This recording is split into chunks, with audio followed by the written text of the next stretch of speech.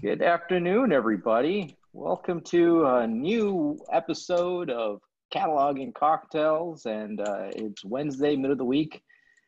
My favorite time of the week because we get to kind of do a quick pause and see how things are going. How you doing, Tim? I'm doing excellent. How are you doing, Juan? Great. Happy Wednesday. Happy Wednesday for sure. Yeah. It's always weeks go by so quickly. So here we are. Yeah. And everyone who's new to Cataloging Cocktails, we always get together. We talk about data. We bring our favorite beverage. Definitely feel free to hop in the chat and let us know what your favorite beverage is and what you're drinking right now. And we actually have a special guest today, Anoop. Thank you for joining us. We're really excited to have you here and talk a little bit more about data governance. And I think we've got some interesting topics queued up. Maybe you want to introduce yourself a little bit and tell us about your background. I think that, Data.World has some history with you, but you have a very unique and interesting background. Yes. Hi, guys, and thanks for having me. I'm super stoked. And by the way, my choice of beverage is matcha tea, right? I mean, it's 2 o'clock in California. It's a little too early to start hitting the heavy stuff, but so this matcha tea is, we're hooked onto it. It's fascinating. It's supposed to have more antioxidants than blueberries and, more chlorophyll than anything. So, I love it. So for, you guys know me, I'm Anoop Lala. I've been doing data and analytics for longer than I'd like to admit, right? I started with the UN early on in the mid-90s. I used to be part of UNICEF in New York, and I used to, be the team that measures humanitarian metrics for the UN, which is looking at infant mortality, looking at effectiveness of vaccinations, effectiveness of advocacy towards UN programs, and by virtue of that, I got to go to places you wouldn't go to otherwise, like Bangladesh and Ivory Coast and Ghana and some fascinating places. And then I did consulting for a while, then I was with GE for a while, and then I was with VMware for a while, and then, I was with Workday most recently till about a couple of months back, and that's where I came across the Data.World folks, because Workday Ventures has invested in Data.World. And, so I've spent a lifetime figuring out how organizations don't torture data till it confesses, right? There's a better way to do this. So I would love to talk about governance and, governance as it is, depending on the time of the day and the phase of the moon, it gets a good vibe or a bad vibe, right? And especially in the post-pandemic future, governance is going to be the differentiating fact for organizations to get higher levels of trust and transparency and all the good stuff we'll talk about. So, that's a little bit about me, and, I'm eager to get started, and, we've got a whole bunch of people joining. Yeah, no, this is great. This is really cool. And so, hey, on the chat, just tell us where you're from. What are you drinking or eating? Apple and peanut butter. That's cool. So, what are you drinking, Tim? Or I was going to make myself a margarita, but I was rolling off another meeting so fast that I ended up just grabbing a little bit of whiskey. So I'm drinking some Four Roses right now, which is pretty good. It's not too expensive. That's a good one. Yeah, I made myself a little vodka martini with the twist of an orange in it. But so now that we have our drink, I was chatting with Anoop recently, and also with Tim, and I think this whole topic of data governance, right? That's something that we've been kind of leading into a lot, right? We've talked about the different personas within an organization and different features that data catalog should have. We talked about lineage last time. We talked about policy, and then there's this whole topic now of, data governance is a big thing, but we're also kind of going through this whole COVID. Not just like the data that's being produced in COVID, but just how that's actually changing our way of thinking, our way of managing just our day-to-day, not just our lives, but also within our organizations. And given Anoop's background, right, we were like going all the way back to UNICEF and stuff. It's like, I think this would be a cool topic to think about, not how COVID is not just affecting our lives to our day-to-day, but it's also like, how is it affecting our organization? And what can we learn from this, right? I think that was something that we just started kind of rambling the other day. I thought that's like, oh, this is a good topic to discuss here. So kind of one of the things that we've seen a lot of data in the world is that we have all these resources, right? There's all these data resources people are starting to go publish. And it happens to be now that COVID is a big topic. People got to go consume this data. And now you have this immediate kind of question is, okay, where does this data come from? Can I trust the data? How do I go use it? These numbers, where do they come from? Like, what do I mean? And at the end, people are actually going to go make policy decisions. And then suddenly, I mean, at the beginning, a couple of months ago, everybody became an epidemiologist, or everybody became a data scientist and started writing all these blog posts about this stuff and making projections. For better or for worse, right? and people are paying attention for better or for worse. And it's like, but what's the implication of that? And this is for COVID, and everybody's listening to this, but this exact same issue happens every single day in any organization. I get somebody is analyzing some data and they're generating a business report, and executives are taking decisions based on the data that we don't know sometimes. So I think that was, for me, it was like, well, now the entire world is doing this. So there's interesting kind of discussions that are going on. Let me just go kind of kick that off now as a discussion. I know, Anoop, you have a lot to say about that. So here's the deal. I don't know if you guys have heard this quote, and this quote has been attributed to Mark Twain and, the British Prime Minister Disraeli. So it goes like, numbers tend to beguile me, especially when I put them together, right? So if I put numbers together, I get super charmed by it. And, data governance helps you unravel, the truth behind the numbers. Now, it's easier said than done, right? And especially as you brought up the example of COVID, there's this whole, do I trust the data, right? So that I've seen this over the years. Teams as organizations grow and scale, and it's not for any diabolical intent, but people tend to live in data silos. And when they tend to live in data silos, they tend to spend more time in arbitrating over source of data and quality of data rather than making decisions with data. And what this current situation has shown us is organizations need to speak the same language with data, right? They need to have enterprise data as a second language. And how do they do that? How do they get that trust and transparency with data? Because it's not just existing data that people need to make decisions on. It's going to be new data. You'll have to, there is new form data. There's data about the economy, data about your consumers, data about your partners, data about the ecosystem. All that needs to come together. And I don't think organizations and enterprises can afford to take the time to sit and arbitrate over source and quality, because the decision making needs to be able to pivot extremely rapidly. So I do think, this whole thing about my data and, I get beguiled by my own numbers, that needs to go away really quickly and really rapidly for organizations to react quickly to situations.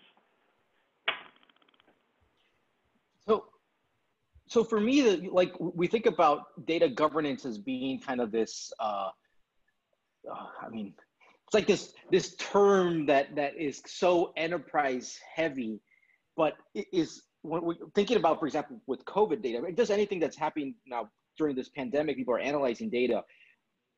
Are we starting to see people thinking about more governance almost in their day-to-day, let's call it the citizen data scientists, right? Are the citizen data scientists starting to think more about adding data governance into their data science? Or is this still kind of like a complete enterprise thing? I think that's a great question, right? So it depends on the size of the organization and the maturity journey that they take on.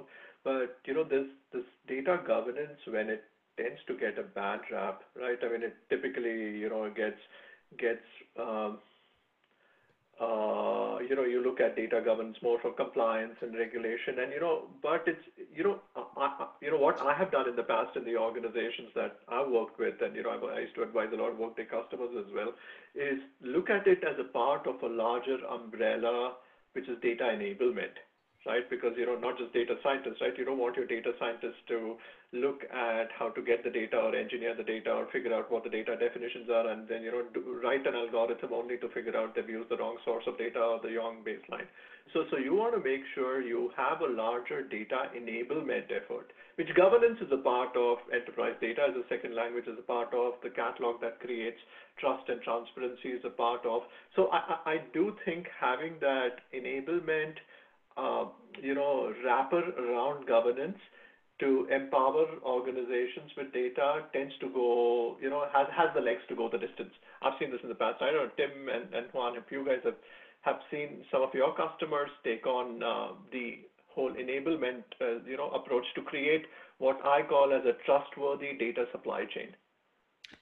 I think that's definitely the direction that we see a lot of our customers and a lot of the market we see going in terms of, wanting to not think of sort of governance as a police function or think of it as something where it's very top down and I'm sort of waiting for my bread to come from the data bread line or whatever, right? But at the same time, there still is a lot of fear, right? I think that's one of the things that makes this scary. I know that the other day we were talking about, even specifically like algorithms and bias in algorithms and bias in the data and things like that. I think, when you start giving people access to data, they start to become worried about things like, oh, wait, if a bunch of data citizens or a bunch of people in my broader community are using the data, what if they interpret it incorrectly? Or what if what if somebody starts training a model on this, but they don't understand the data well enough? I think that's one of the things that hopefully there's a switch being flipped and organizations are starting to realize that, the answer isn't to just avoid the problem, because avoidance seems to be the thing that's been the trend in the past, right? It's like, well, if we just be very careful about who has access and we be very careful about who uses the data and let's over document, let's do loads and loads of documentation, then that's the answer. And I think people are starting to realize now that like, oh, wait a second, like that's very antithetical to this whole self-service analytics thing, to this open data thing, right? So I think when we talk about governance, and here's this switch, this flip that I'm seeing is governance has this kind of annoying denotation. Oh, I gotta go do this. It's fear. We gotta go do this because we don't want to get fined, because we don't have a data leak and all that stuff, which is, definitely pains that we need to be addressed. But it's kind of, nobody's excited about data governance, right? It's not sexy at all.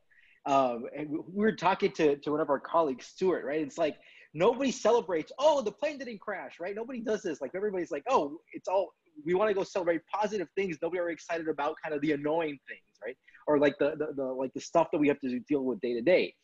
But when you think about it, like from people who are analyzing data, and we're taking COVID as an example, is they're not thinking with governance kind of with this annoying point of view. Right? They're thinking about, we need governance to make sure that I know where my data comes from because I want to go trust it, right? What you mentioned, Anoop, like you want to have this trustworthy kind of this data supply chain. Like for you, it's like, I want to think about governance as more of not even the annoying thing, is like the positive. Like I want to make sure that I govern my data such that all these great things happen. While traditionally in the enterprises, I govern my data such that all these bad things do not happen. And I think governance up to now has been protecting ourselves of fear. Let's make sure that this does not happen.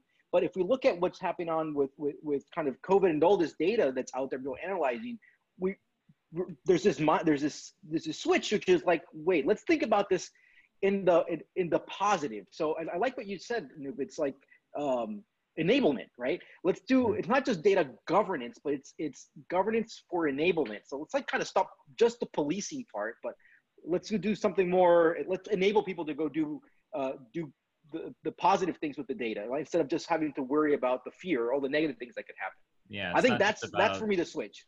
Yeah, it's not just about the defense and the avoiding risk, right? It's about taking a business value perspective and sort of an offense posture, right? Yeah, it's almost a cultural shift, you guys. It's how do you foster a culture of growth and innovation with data, right? I mean, you guys know this better than me that, data has always been at the crossroads of, technology innovation and business transformation, right? Many organizations, when they look at business transformation, they tend to look at people, process, and technology. And I think that is a little myopic because data needs to have a seat at that table. Because any business transformation and effort, any technology innovation effort always has data as its core component, right? So this whole paradigm shift to look at data as a enabler to innovation and growth tends to take away silos. The other thing which I've done in the past is, data governance organizations, tend to have data stewards and data trustees, and depending on levels in the organization, depending on the size of the organization. But what I have done in the past is, look at a model of if you create it, you own it, right? Because data quality, right? And you guys have heard the statistic that, a lot of organizations, I think Forrester or Gartner, one of these guys came up with this, that they use only 1/3 of the data available to them to make decisions.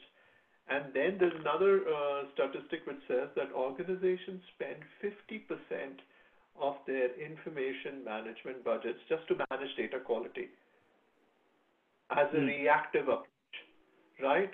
So how do you create this model where, you give people skin in the game, right? This data governance or data enablement or what have you, you create an information management fabric in the enterprise where you say that if you create the data, if you're Mr. Sales and you own the Salesforce environment and you're marketing and you own the campaign management environment, you own the data in there.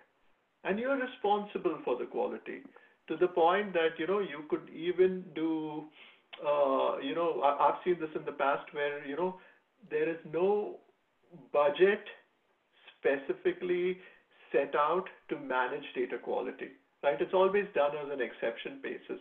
So because data in itself is neither good nor bad, right? The processes which tend to bastardize the data. So when you get ownership into the data and when you get skin into the game with, if you create it, you own it.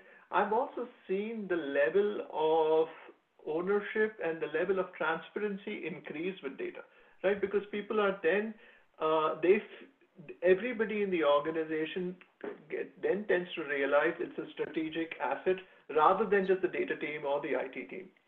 So I want to follow up on something you said about how do you implement a culture, and from what I heard here, how I'm processing it, it seems that you could either have a centralized approach or a decentralized approach. And in a centralized approach, right, you'll have the IT there's a data governance folks in the IT and they manage all the data goes in, right? But then in a decentralized approach, you're like, well, you're the marketing department, you're the sales department, like you are responsible of managing the data governance. And because at the end of the day, you want your data to be used by others. How about you take ownership and you make sure that you produce the best quality data? And if people have questions, they know who to go come to, because if you're talking to the centralized IT folks, they don't know the business, might as well go talk to the business. And if you think about it, so I'm following up with this, I really like this. So if in a decentralized approach, it's almost, tying it back to kind of what we're learning from people doing things with COVID data is like, there's no central place that I can go ask about, where is this COVID data? Where is the best COVID data? What does this mean? No, there isn't. It's just, the New York Times generated this data, right? They get it from somewhere. The John Hopkins get this from different places. Like they're the ones in a decentralized manner need to go able to manage their governance. No, this whole church and state, right? Difference between who owns the data. So every time I've run data organizations and I've done it at a few places, and as a CDO, I never say I own the data. I chaperone the data. The data is owned by the people who own the business process. And that, to me, always ensures there's higher skin in the game. Right? I don't know if you guys saw this a few weeks back, and I was really surprised to see this. CDC put up a job request, a JD for a chief data officer. So the CDC did not have a chief data officer so far, and they put up a JD for a chief data officer, and that JD was extremely well written. It was, how do you build trust in data and everything we're talking about? How do you make sure that the use of data is secure and ethical? But how do you make sure you create high levels of trust and transparency so that the algorithms don't predict a different number every time, right? So it's just fascinating to see how this what's happening with the data outside is making people reflect on what's happening on the inside with their organizations. I think we're going through this, super exciting paradigm shift in terms of, how data is going to start getting a seat at the table. Yeah. Well, in that CDC example is a very interesting one because, they are probably on the extreme in terms of how challenging it is to manage data quality issues because, the second that a hospital or some institution, throws that data over the fence, now they're having to go and push a separate entity to, hey, please, like the way you've reported this was not the way we expected. Can you help us out here, right?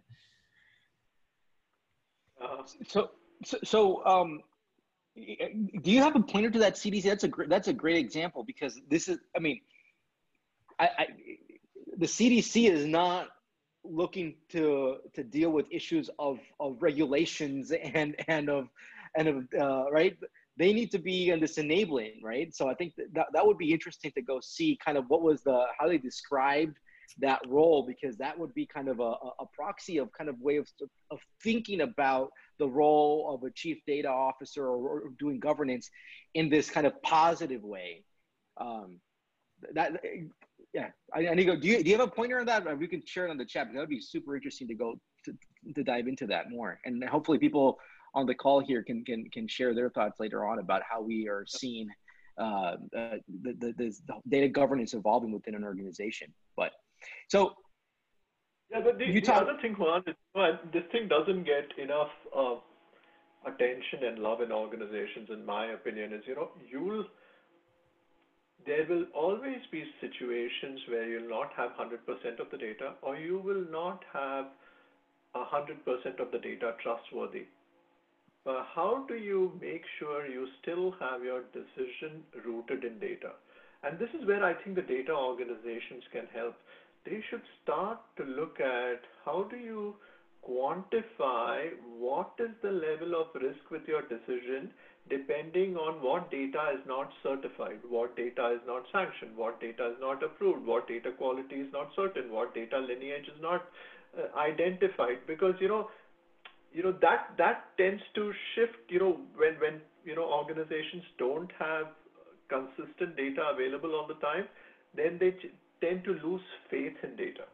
So if you can quantify, you can have a mechanism to quantify that all decisions will be rooted in data, and even though all the data is not there, there is a way to quantify that risk, right? And I do think that will change how people start to look at data quality, because it's more often than not it's an afterthought, right?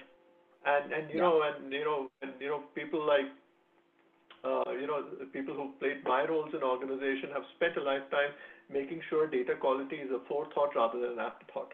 But it still is an afterthought in the industry, right? And so I do think quantification of that risk is super important. Just to double click on that for a sec, do you see, a way to do that in a way that's more proactive? Like, does it have a lot to do with sort of setting up your policies ahead of time? And so that way people are sort of thinking like, oh, these are the standards. This is sort of, there's a framework there. Like, is that a big sort of best practice? So I'll tell you what we did at Workday and VMware and GE, right? So you have these proactive data quality scorecards, and then you do gamification. It's more of, I've known organizations which give awards from the CEO to the team that manages their quality the best. I think Western Digital, or they do that. So the CEO calls them, and every quarter they have best data quality, and the HR team or the sales team, and their data quality threshold didn't fall below 93% or 96%. Wait. How are they quantifying this? So when you look at a data quality scorecard, you look at all the attributes in that element. Okay. And then you look at thresholds for each of those attributes. And then you assign data stewards to look at where the data element lies in terms of that threshold. Right? So, for teams, when they do territory and account planning, and it happens, 3 or 4 times a year, every time they bring in new accounts, the threshold tends to fall till they go fix it. But if you highlight, if you, stick out a mirror and highlight where that threshold is and where it was and where it has fallen to everybody in the enterprise, then they become more responsible for it, right? I mean, you're almost shining a light on data quality. Right, so I think that has worked really well, right? And a lot of organizations, at least I'm a member of the CDO group of the Silicon Valley, and a lot of organizations, especially tech organizations, are taking this proactive rather than reactive approach towards data quality. That's interesting, that scorecard approach. And I imagine you make that very visible, right? So everybody in the company that wants to see that and can see it. And I'm guessing that ties back to enablement, right? Because now, you're not waiting for the data producers or the people that you're throwing it over the fence to try to move that number. Everybody can impact that number. Everybody can help, right? Yeah, and it's not shaming, but you start to give awards to people who manage their data quality the best, and then you show who's not been managing it. It's not shaming, but hey, it's a word to the wise, right? Yeah. Now that is super interesting. I've never. So this happens a lot, or in your experience, people are seeing some sort of gamification then about dealing with the quality, the governance of data. Yeah. So then you can even take it a step further, and you can look at machine learning models to manage data quality, right? So if you've got a region or a geo or a set of sales teams who always enter incorrect data, you can start to predict that this data coming from this partner or this geo will always have an incorrect, these orders coming from geos, these geo will always be incorrect. So let's parse them and look at those for data quality before we pull in that data, or let's correct it at the source itself. So you can start to predict where the data quality is happening bad over a period of time. And it all depends on, again, like I said, organization maturity, how long organizations have been in business, how much of data do they have, how diverse their business models are. So I mean, look, I told you, Anup, that the 30 minutes goes back so quickly, right? We're already up to the time. So just to kind of wrap up here, and kind of the takeaways, it seems that one of the things, traditionally we look at data governance as being kind of this policing of what's annoying. We got to be careful about all our data. But when you look about how we're dealing with data today, during COVID times, it's like, well, we need to have governance in a way for it to be to do enablement, right? I need to be able to go use my data and go trust my data, go do great stuff with my data. Now, if you bring that within the organizations, there's a switch, but there's a cultural switch that also needs to occur here. So how do we implement that culture? And this idea, like even gamification, that's an interesting approach. You mentioned something interesting there. I want to build quickly about budgets. Like you mentioned that there's no global budget to do data quality, right? That's only on the bigger exception. So you're really incentivizing folks to do this who owns the data. So leads me to the other point is governance should be decentralized and not just have it completely centralized. And that's something that, again, there's no one central place to go get governed COVID data. It has to be decentralized. Anyway, that's my summarization here of a conversation here very quickly. What else would you all add? I think this command and control never works with data. So my suggestion to teams and organizations has been data is a shared corporate asset. Right, so a federated structure works best, but you still need a CDO organization to chaperone that for the enterprise.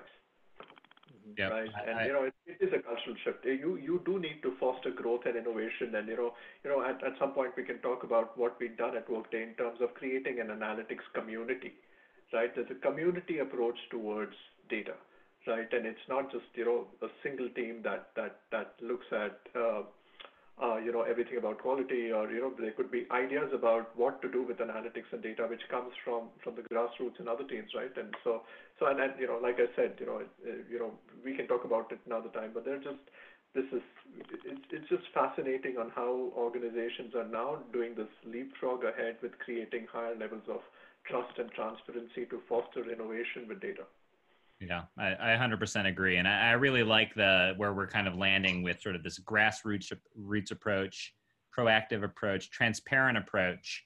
And similarly to how this sort of open data community around COVID is having to deal with so much data, so much opportunity, and so much inclusion, right? Everybody is now a data sort of citizen and a part of this overall picture.